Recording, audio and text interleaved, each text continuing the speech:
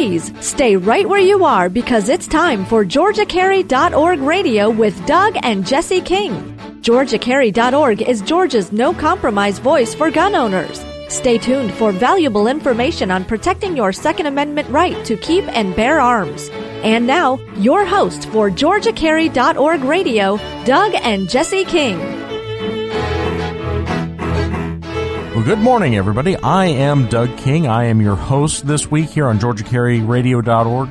We are having a very thrilling week, not only in the Georgia legislature, but in the news and nationally. And I don't want to spend a lot of my time today dealing with national politics, even though it is predominating the media that everyone is focused on Iowa, what's going to happen on Monday.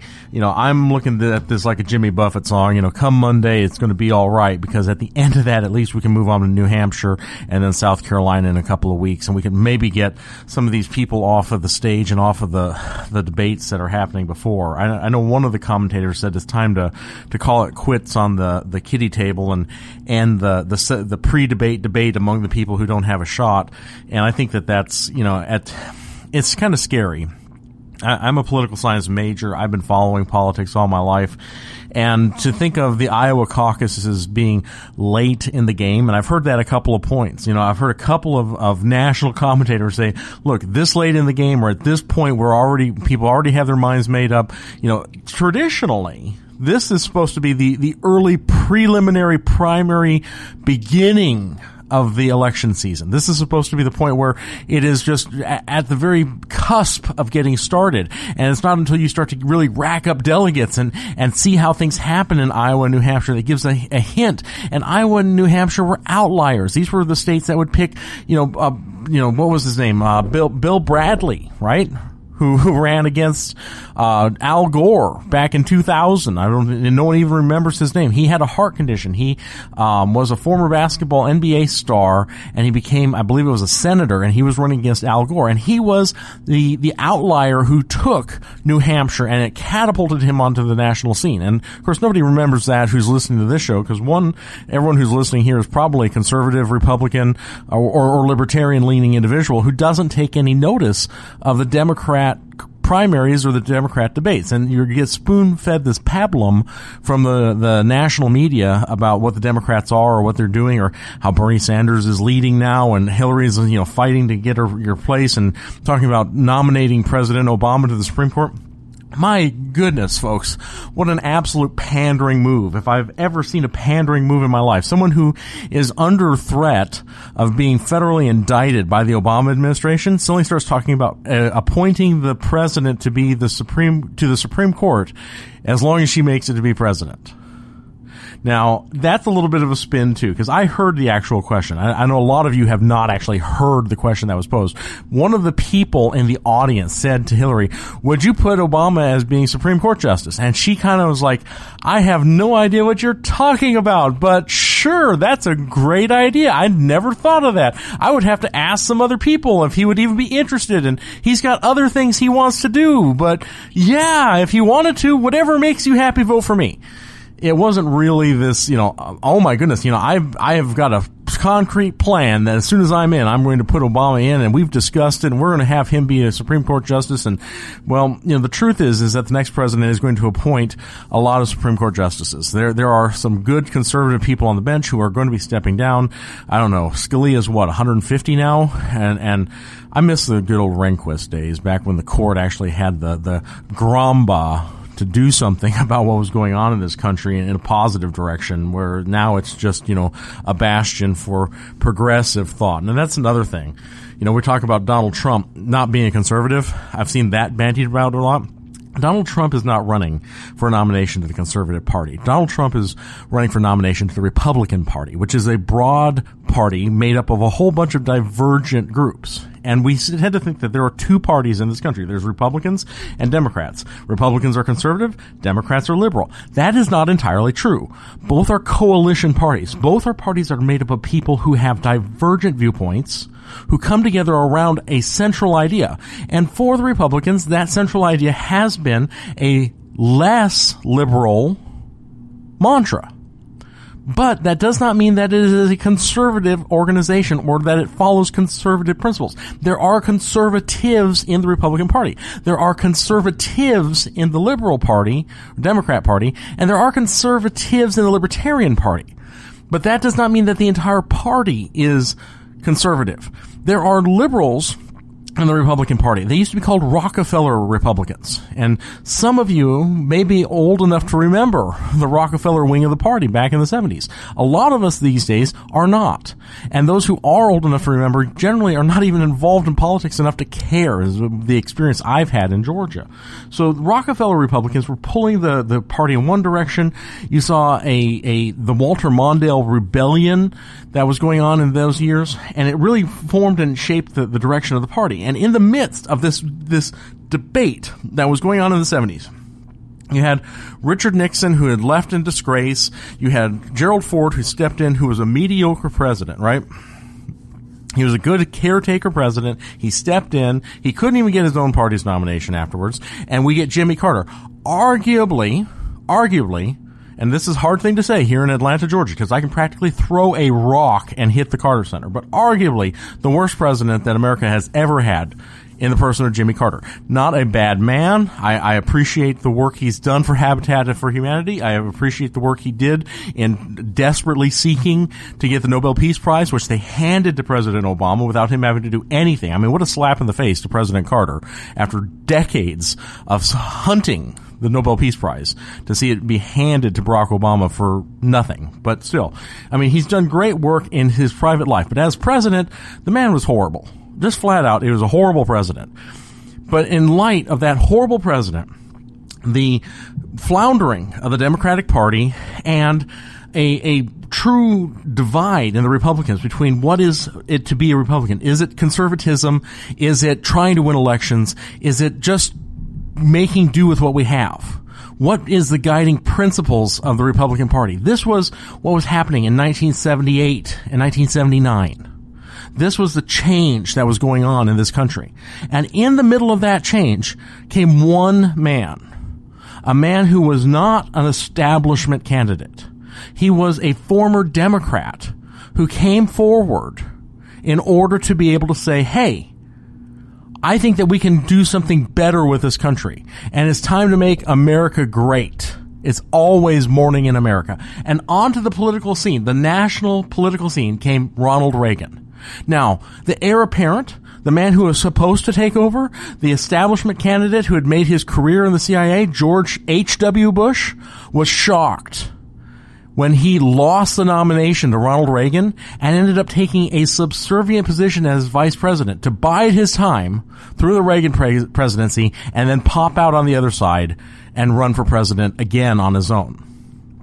Now, I say all that as lead up to, and I'm not going to spend the whole show on national politics. I promise. We've got things happening in Georgia. We got Georgia Tech doing crazy things. We got campus carry. We got lots of good gun issues to talk about in Georgia. But my goodness, folks, we need to really take a second and look back at our history, our political history in this country, because 1979 and 1980 were not that long ago, right? We're talking 35 years ago. This is what was going on in this country. And we, by golly, need to know what's happening and what did happen, because when this political outsider comes and sweeps through the nomination on a promise to make America great, whose foreign policy was bold and extravagant, who went and accused the Russians of being an evil empire and said things that were wholly provocative and destabilized the pat establishment geopolitical scene. It caused the Soviet Union to crumble. It caused America to hit the greatest 2 decades of economic explosion that we have seen pretty much since World War II. I mean, following World War II, the 50s were a year of economic boom. I mean, we had decreased the population of young men, and we had increased our production capacity and expanded our factories, and that was amazing. But if you look at the late 80s through the mid 90s, when the economic repercussions of the Reagan administration were in effect, my goodness, what a decade of prosperity and boom and hope hope and change that we had been hoping in back in 2008, or at least the country was hoping in, that didn't, materialize. But here came someone who did all that. And I see the same groundwork being laid right now. I see the same divide in the Republican Party on what is it to be a Republican. Is it being conservative, or is it being someone who will win elections? Because the last two nominees we fielded were so horrid that they couldn't get the base to come to the polls. I mean, if you can't even motivate your base, what good are you? I held my nose under the promise that, well, vote for John McCain because, my goodness, it won't be as bad as Barack Obama, and Obama wins. Then they run, that bastion of conservatism, that bastion of the Republican base, Mitt Romney, right? Romney Care, gun bans, liberal Massachusetts. Let's have him be our candidate. I couldn't even vote for the man. I couldn't even bring myself to do it. There are people who say, well, if you don't vote, don't complain. They're not voting is a political statement in and of itself. When you've voted your whole life, when you've devoted a good portion of your life to understanding and working in politics, to see it implode that way and have Mitt Romney become the Republican candidate when he lost, and they seem to want to run the loser every single time. You lose and won, and then that person loses the presidency. So since you lost to the loser, we're going to give you another shot. It's idiocy. It is absolute idiocy. And the way that the establishment picks people is just insane. And there's collusion between the establishment and the media to help promote the candidates they want to have. And folks, we're coming up on a commercial break. I'm going to finish this thought, and then we're going to move on to Georgia politics. You're listening to GeorgiaCarry.org radio. We will be right back.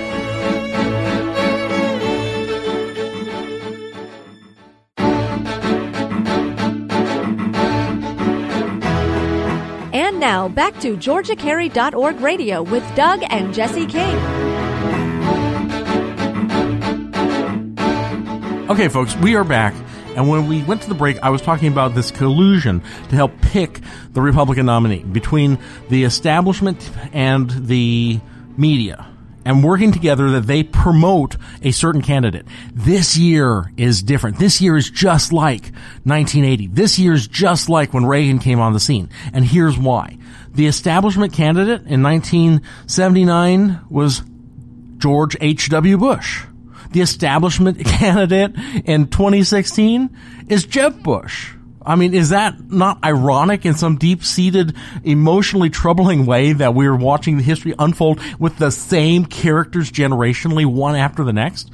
So here we have the Republican candidate, and Jeb, if you're listening today, and I'm sure that Jeb Bush is a frequent listener to GeorgiaCarry.org radio, but Jeb, if you are listening to my voice, if you're picking me up on a podcast somewhere, or this goes viral, and you're listening to me on YouTube, here's the deal, okay?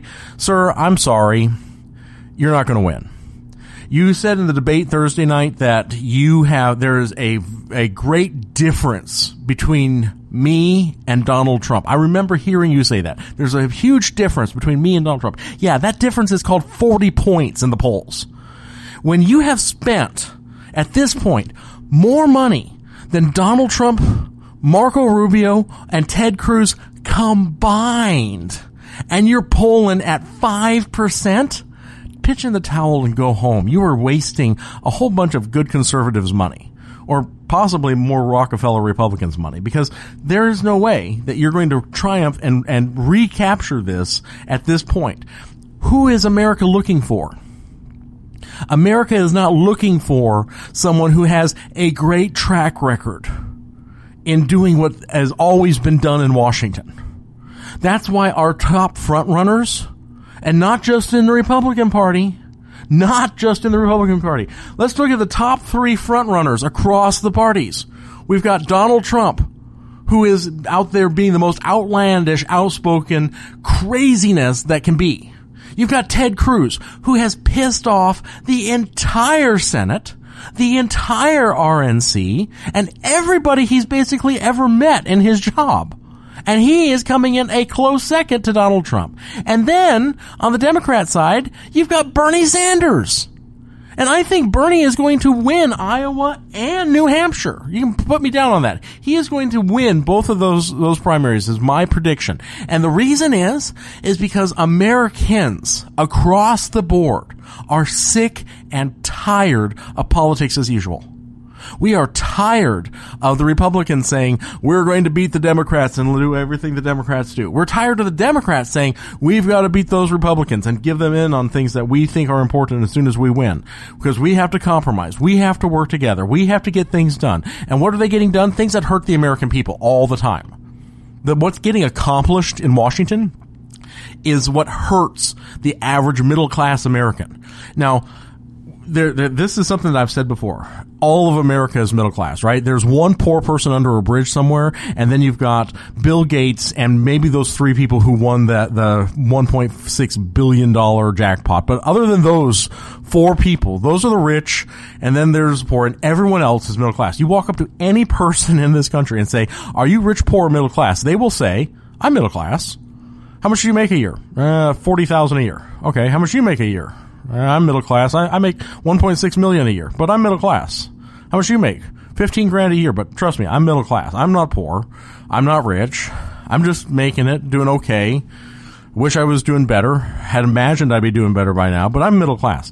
So, but the true middle class in the traditional sense of middle class were people who had a skilled trade. So we're talking doctors, lawyers, bankers, high-end welders, tradesmen, and I suppose in this age you'd have people who are doing, software engineering and things like that. But engineers, mechanic, business owners of blue collar trades are people who are traditional middle class. They are people who are not making minimum wage.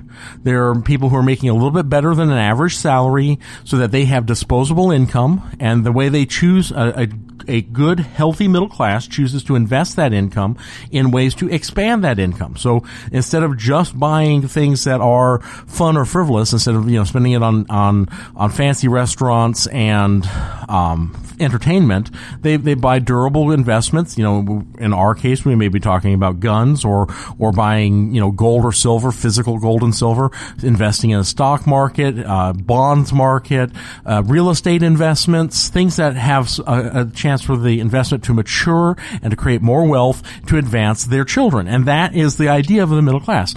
Everything that the government is doing in D.C. is designed to tear down the middle class, to keep people from having disposable income, to make them reliant on a government to give them basic necessities, and then to coax them into spending what little income that they do make into wasted, frivolous items that do not have any durable use or do not have any are made up entirely of transient value to keep them poor. When you're able to spend $300 on a cell phone that's worth $10 in 6 months, that's a waste, okay? That's just a flat out waste. If instead of spending $300 on that cell phone or $600 on that cell phone that's worth $10 in 6 months, if you had bought a $500 really good firearm, in 6 months it would still at least be worth $500 if you bought it used, so you didn't have the depreciation marked down. In 2 years, it might be worth $700. In 15 years, it might be worth $1,000. And so at least you've hedged off inflation and kept ahead of the curve on something that's durable and usable rather than something that's completely wasted. We have become more and more focused on electronic goods as a symbol of wealth and structure, when electronic goods are not durable, they do not increase in value, and they are not a good place to store money.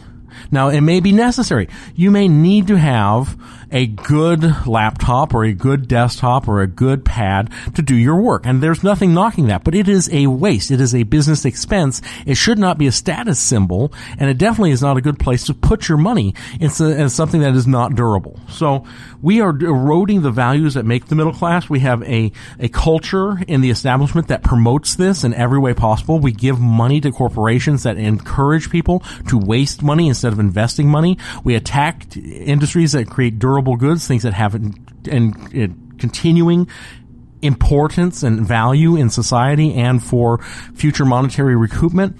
All of this goes into a theory to make America poorer. And in the middle of all of that, we start to hear voices that say, no, I don't have to play your game. Donald Trump says, I don't have to come to your debate. I don't like what you're doing. I don't have to come. I'll go do something else. And you know what? The entire media spends the entire week talking about Donald Trump. You know why he hasn't had to spend the Bush money? Because he can get the media to talk about him all week without spending a dime. In fact, he can go raise $5 million for someone else and get the media to talk about him as if he had spent $5 million trying to get the media to talk about him like Bush does. Think about that for just a second. Trump can raise money for someone else and get enough free advertising more than Bush can spend the money to get the same type of advertising. It's a crazy world, folks, because we are tired. We are sick and tired of the politics. We are sick and tired of seeing the Republican Party give the farm away in budget deals. We're sick and tired of meaningless movements in Congress and the legislature. Now, here's a great way for me to segue into Georgia politics, because there are a lot of things that happen in Congress and in our legislatures that are meaningless. They are pandering for votes. These are things that have no hope of going anywhere, no hope of doing anything. It's just meant to rattle sabers, rally the base, get people talking about it while real things happen. I think the most real thing that's happened in the Georgia legislature this year is the budget. It's terrifying. We are spending a lot of money. Why are we spending it? How much time was invested in spending that money? Not nearly enough. How much time is going to be invested in talking about gay marriage in Georgia? An awful lot compared to the budget. This is insane. Their job is to be stewards of the money that they're stealing from us. And taxation is theft. I don't care how you structure it, how you talk about it, how nice it is, how fair it is, how important it is. Taxation is theft. I accept that. I accept it. And I accept that living in a certain society I am going to be taken and robbed at least once a year. And it is just the price for doing business. There's no way around it. But inherent in that power that we give the government to steal from us comes a responsibility of that government to use the money wisely. If they're going to take and under threat of force deprive us of our lives, and that is what your money is. Your money is a physical representation of a piece of your life. And when you have someone who is ungrateful when you spend money on them, get rid of that person out of your life. Because you have taken and spent your hard-earned dollars, money that you got from the sweat of your brow, from the power of your intellect, from the investment of your time and your effort to get that money. And if you waste it on someone who is not appreciative of it, then they have stolen a piece of your life, just as if they had locked you in a box or thrown you in a dungeon or in a pit in their cellar and told you to put lotion on your skin. I'm telling you, there is no difference between someone who will take your money and someone who takes your life, because they are equivalent factors in the way our society works. Folks, we're coming up on another commercial break. We'll get back to Georgia in just a minute.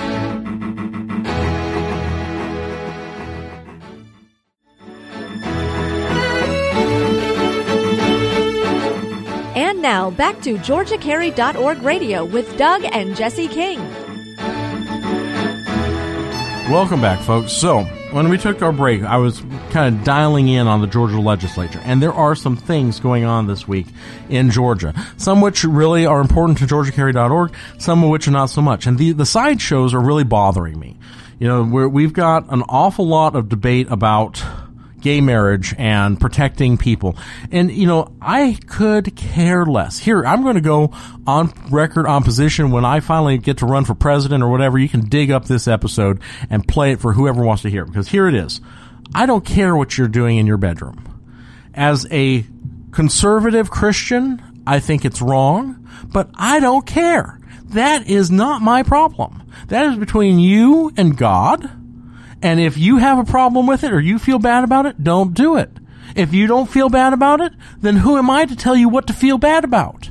That's between you and God. And if God makes you feel bad about it, then you shouldn't do it. And if you don't feel bad about it, I'm not going to tell you to feel bad about it, because it's not between you and me. It's between you and your God. Boom. That's it. Gay marriage debate over. Next question. So if you can do what you want in the privacy of your home, should you be entitled to government protections? Yes. Does that mean that you can force other people to believe what you believe or do what you want them to do? Absolutely not. Absolutely not. So, if you want to get married, the government should have to give you a license. Does that mean an individual clerk has to give you a license? No. You can't force one clerk to do it. What if no clerk anywhere at all will give you a license? Well, then whoever passed the law or wrote the Supreme Court decision that says that you can have it should have to come and give it to you.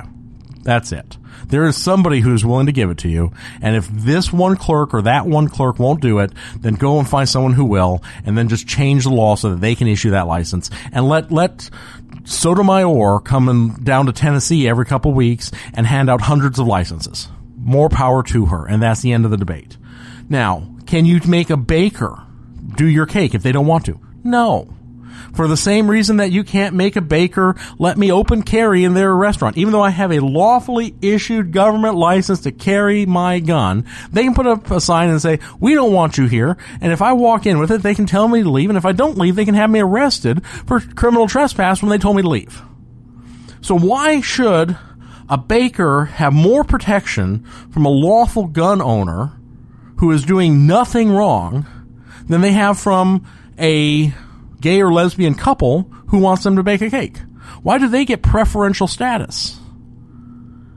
Now, I think that in Georgia, particularly, it's not going to change for decades or maybe generations before we get to a point where we don't hold that private business can do whatever they wish. Unless, of course, it's not paying taxes, because then the government doesn't like competition, right? So as long as we have this fundamental cultural norm that private business has the right to do whatever they wish,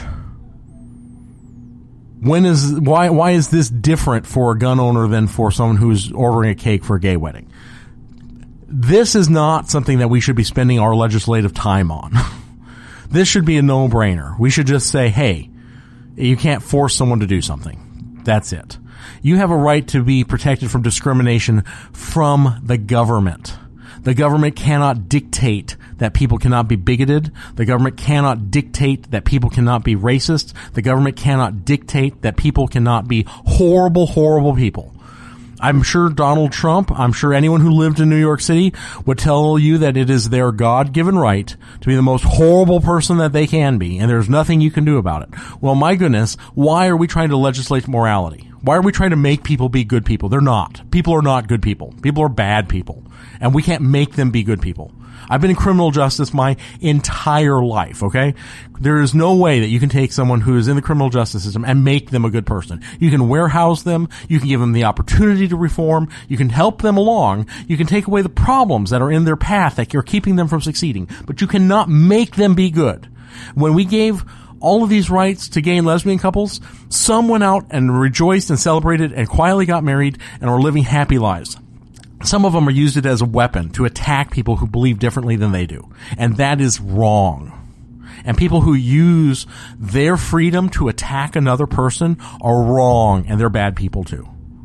So we can't change bad people. You give people rights, bad people emerge and misuse their rights. It's just the nature of politics. It's the nature of humanity. There's no way to fix that. So let's stop wasting our precious legislative time on that and start working on things like tax cuts, appropriate spending, cutting budgets, making reforms in the way that our judicial system works. Let's do things that are meaningful. But no, we need to spend all of this time rehashing things that are already done.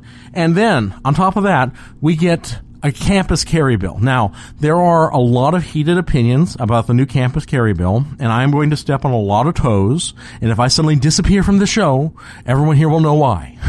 Because I think that this campus carry bill, and this is my own personal opinion, is a horrible idea. I think the thing passed years ago. It passed. It passed unanimously in the House. It passed with only one vote shy in the Senate of unanimity. And it went to the governor, and the governor signed it. We have campus carry. Not just college campus carry, but K through 12 campus carry. It exists. It is Georgia law. It was signed. It is an actual public law, and you can go and look it up. And they ignored it. The governor did this weird shell game and argued that you can't do what happened, and he wanted to ignore it. You can't ignore it. It is law, and debating it now just robs the gravity of what happened. Now, I've got a case that I'm fighting that we're going to bring all this up, and the judge hopefully will side with us and will say, no, the law is the law and campus carry exists, and if the legislature doesn't repeal it, it exists, and the legislature won't have the guts, the gramba, to go ahead and repeal that law, and the governor couldn't sign it if he did, because he would be absolutely throwing himself and the entire Republican Party in Georgia under the bus. And we're going to fight it that way, because sometimes you have to step back and use the rights that were given and hold people accountable for what they've done. And the legislature and the governor have already passed this. It is law in Georgia, and it is going to be the way it is. And you know what? If we just knew about it, if they had, again, the Grombas to put it in the code book so that people knew that they could defend themselves, then people wouldn't be getting robbed every day at Georgia State. Have you heard this news, folks? I was flabbergasted. There have been so many robberies at the Georgia State Library that they are now closing the library. Public university libraries have always been open ventures. This is a place where people can come and learn on their own. The whole point is to have a collection of books that are not readily available. You go to your public library that's run by your county. You're probably going to have a decent children's section. You're probably going to have a whole bunch of young adult novels and some adult novels, not like adult novels, but adult novels that are geared for adults, like Jurassic Park or Star Wars books or things like that.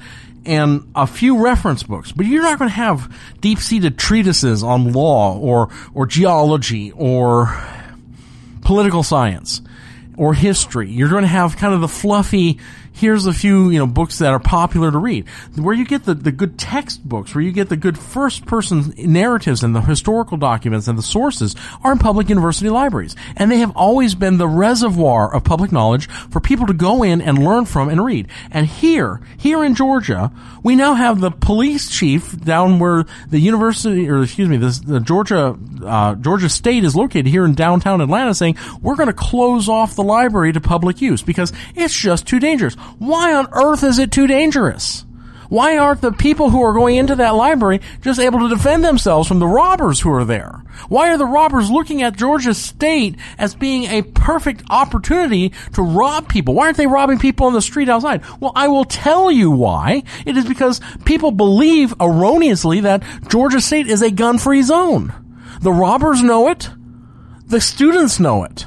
So the students go and they get robbed. The robbers hang out there. And instead of just allowing the students to defend themselves, to take care of themselves and others, to be able to apprehend or, if necessary, kill the robbers who are threatening their lives and limb, in order to put a message out that this is not a place where you want to be robbing people, instead of allowing individual freedom, instead of allowing individual responsibility, we're just going to put up more cameras and lock people out of knowledge, because it is far better to deprive masses of the ability to get at information and knowledge than it is to allow a few people who are responsible, licensed, trained, intelligent, college-going students to carry a firearm in self-defense in their library, which is so dangerous that the police admit that it's too dangerous to allow the public into. We have really gone through the looking glass on what is this country, what is individual responsibility, and what is important. When you can look at the camera with a straight face and say, well, we know people are being robbed left, right, and center, so we're going to put up more cameras and not allow as many people to come here because it's just too dangerous to allow other people here. But you cannot see that they're not being robbed 100 yards off a campus because their robbers are afraid of getting shot, where robbers know that people can defend themselves. If you can't see that, it's willful. This is willful ignorance. These are people who just will not accept the truth. And it is shocking, it is dismaying, and it is basically another commercial break. So we'll be right back, folks. We'll be talking about how to join Georgia Carry and hold the legislator accountable in just a few seconds. So we'll be right back.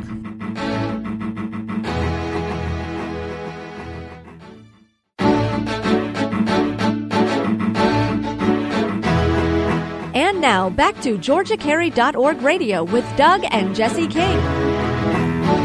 All right, folks, we are back, finishing up the last segment of this week's show. I know that we've been kind of a little bit off topic. Maybe some of you are thinking, where's Doug going with all of this? The truth is that the government needs to be held responsible. And the only way to do that is elections are good because it gets the right people in sometimes, but even the right people, when they get in, have to be held accountable.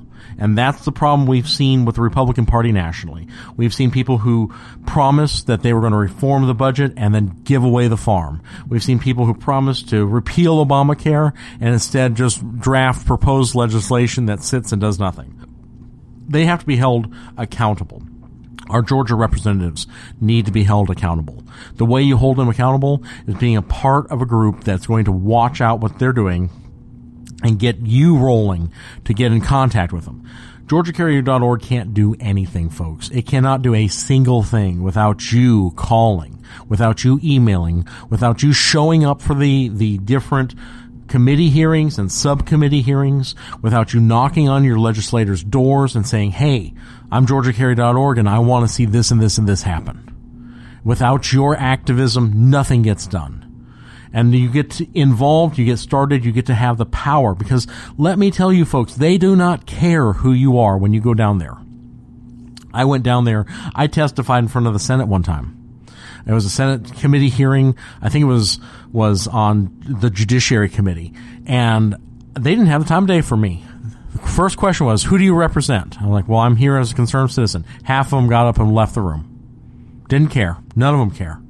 The way you get to get noticed is by having a group of thousands of people who will harass them if they do not do right, who will support them when they do right, and who they know are going to hold them accountable in the media, in the elections, and everywhere they go. And that is GeorgiaCarry.org. That is how you get involved, and that's how you get some meaning behind your actions, behind your passions. So, how do you become a member of GeorgiaCarry.org? It's so simple. Go to www.georgiacarry.org. Top left-hand corner, click join now. $20 a year. You're a member. That's it. $20. You're going to find out where to be, when to be, and how to be. On top of that, you're going to have access to local chapter meetings and know when they're showing up. Northeast Georgia, Northwest Georgia, Smyrna, Cobb County, Valdosta, Macon, Augusta, wherever you are, you can find or start a local chapter meeting to be able to have some interesting discussion, to meet with like-minded people, and usually enjoy some good food or range time. I went down to one in Valdosta a while back, and it was a great time. It was a great time of fellowship, of sitting and talking with people, of having some decent steak and some good food and some good camaraderie, of listening to someone talk about NFA Trust, which I do. If you need one, Doug at kingslawoffice.net. Getting some more information, a good topic to discuss, finding out what's going on inside the organization, because at these chapter meetings, there's almost always a board member who's going to talk for a few minutes about what's going on inside GeorgiaCarry.org and put a human face on it. The other thing is, if you can't make it to a chapter meeting and you don't have internet access, if you're listening to me over the airwaves on this beautiful, beautiful Saturday morning, then go instead to a gun show. Just about every single gun show, there's a GeorgiaCarry.org table staffed by volunteers, 100% volunteer. You will never find a paid person at a GeorgiaCarry.org booth working to get you information, to get you signed up so that we can grow this organization. We are right on the cusp of 10,000 members. This could be the year that we cross over that threshold and start to really have a momentous movement to sweep in some changes. There's things that I am desperate to see happen in Georgia. I want constitutional carry. I want it so bad I can taste it. It is time for Georgia to step up to where I used to live in Alaska and let people just carry their guns. If you're allowed to have it, you should be allowed to carry it, period. It's time to get there. We're moving that direction. We need your help. And if you're not a member, become a member. If you are a member, get more involved. Did I see you at the last meeting? Were you at the down at the legislature last week? If you're a member, why not? It's time to get moving. Pay attention to those emails. Pay attention to what's going on and get more involved. Folks, this has always been a passion of mine. I believe in this country. And the reason I believe in this country is because we have rights that are abridged just about everywhere else on the face of the earth. In some countries where the people are truly free from government interference, it's devolved into a level of anarchy where there is no stability or security, and life has become nasty, brutish, and short. Those are the only places where there is more freedom than the U.S. But here in the U.S., there are too many people who are willing to sacrifice freedom for security and who want to live in a universal prison where they are monitored for their own protection. I want to fight that. We need to have the balance that the founding fathers saw for a great nation. We still need to be able to project political power and military power. We still have to come together for public works that are beneficial to everybody. And there are times when an individual may, lose some ground. I'm thinking specifically on eminent domain issues where people want to hold on to their piece of property, but a new dam has to be built in order to serve thousands or hundreds of thousands of people who have water needs. I'm thinking about sometimes there are certain occasions where the government has a legitimate use of its authority, but our government uses its authority way too much. When we are looking at $30 trillion in debt in 10 years, the government's run amok. When our state government is spending $26 billion in a year, and for what? When I don't know, folks. We need to do something. We need to do something quickly. And the only way to get it done, the only way to get it in control, is to get involved. You should be involved in the Republican Party or the Libertarian Party or even the Democratic Party. I don't care. Get involved in a party and start bringing some rationality. Start bringing so that it's not just the establishment hacks, the people who play the game to get where they are and who are beholden to special interests, who are interested in the political process.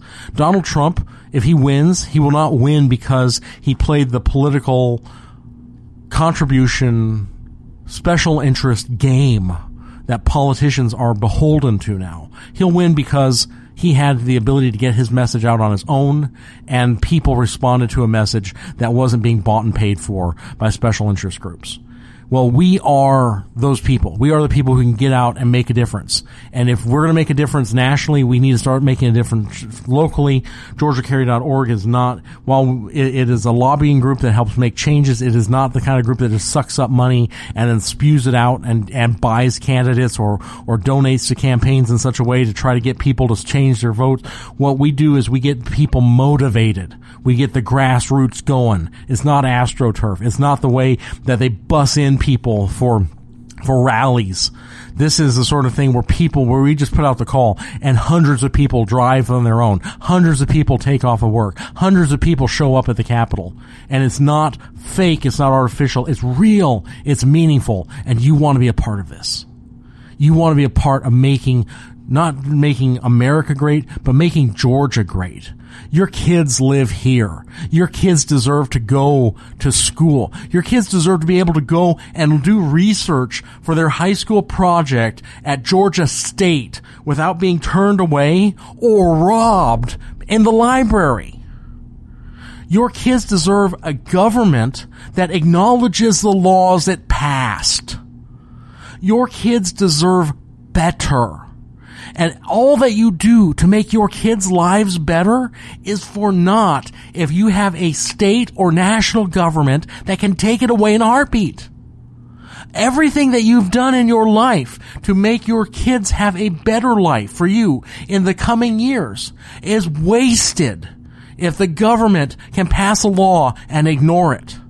It's wasted if the government would rather your kids be denied access to a public university library than to allow them to defend themselves. Everything that you have worked for in your life, your house, your savings account, your retirement benefits, the education that you're pouring into your children is pointless if we live in a society like that. So we've got to fix it. We've got to fix it now. The next generation is going to grow up thinking that TSA airport groping is normal. The next generation is going to grow up thinking that public school with monitors and cameras everywhere and police officers roaming the halls is normal, that that's the way it is. And when they go to a cubicle office building, if the police come in and raid them, they'll think nothing of it. So much for the Fourth Amendment, so much for unreasonable searches and seizures. If they are conditioned to think that way, it's over, folks. Just flat out. There won't be any constitutional protections if the next generation doesn't learn to stand up for themselves. And how are they going to do it if they don't see you standing up for yourself? You know, John Quincy Adams was a great president, not because his dad was a great president. John Quincy Adams was a great president because he grew up watching men stand up and fight for liberty. He watched women get politically involved and stand up for freedom. He saw people overthrow a tyrannical government, and he learned. Why was Jimmy Carter a terrible president? Because he grew up watching people be subservient to a government that didn't care about individuals. Now, he took that and ran in a different direction where he tried to help individuals a lot, especially after his presidency. But folks, it's got to change. It's got to change now. And you've got to set the example for your children, for the next generation, for your nieces and nephews. They've got to learn that having a gun is not evil, that standing up for your rights is not wrong, and that if you are going to be important in this life, if you're going to be important for your children's lives, that you've got to be politically active. Get out there. Get involved today. You've been listening to GeorgiaCarry.org radio. I'll be back next week. Same bat time. Same bat channel. This has been GeorgiaCarry.org Radio with Doug and Jesse King. GeorgiaCarry.org is Georgia's no-compromise voice for gun owners. Tune in each week for valuable information on protecting your Second Amendment right to keep and bear arms. GeorgiaCarry.org Radio, Saturday mornings at 8 on News Talk 1160, the talk of the town.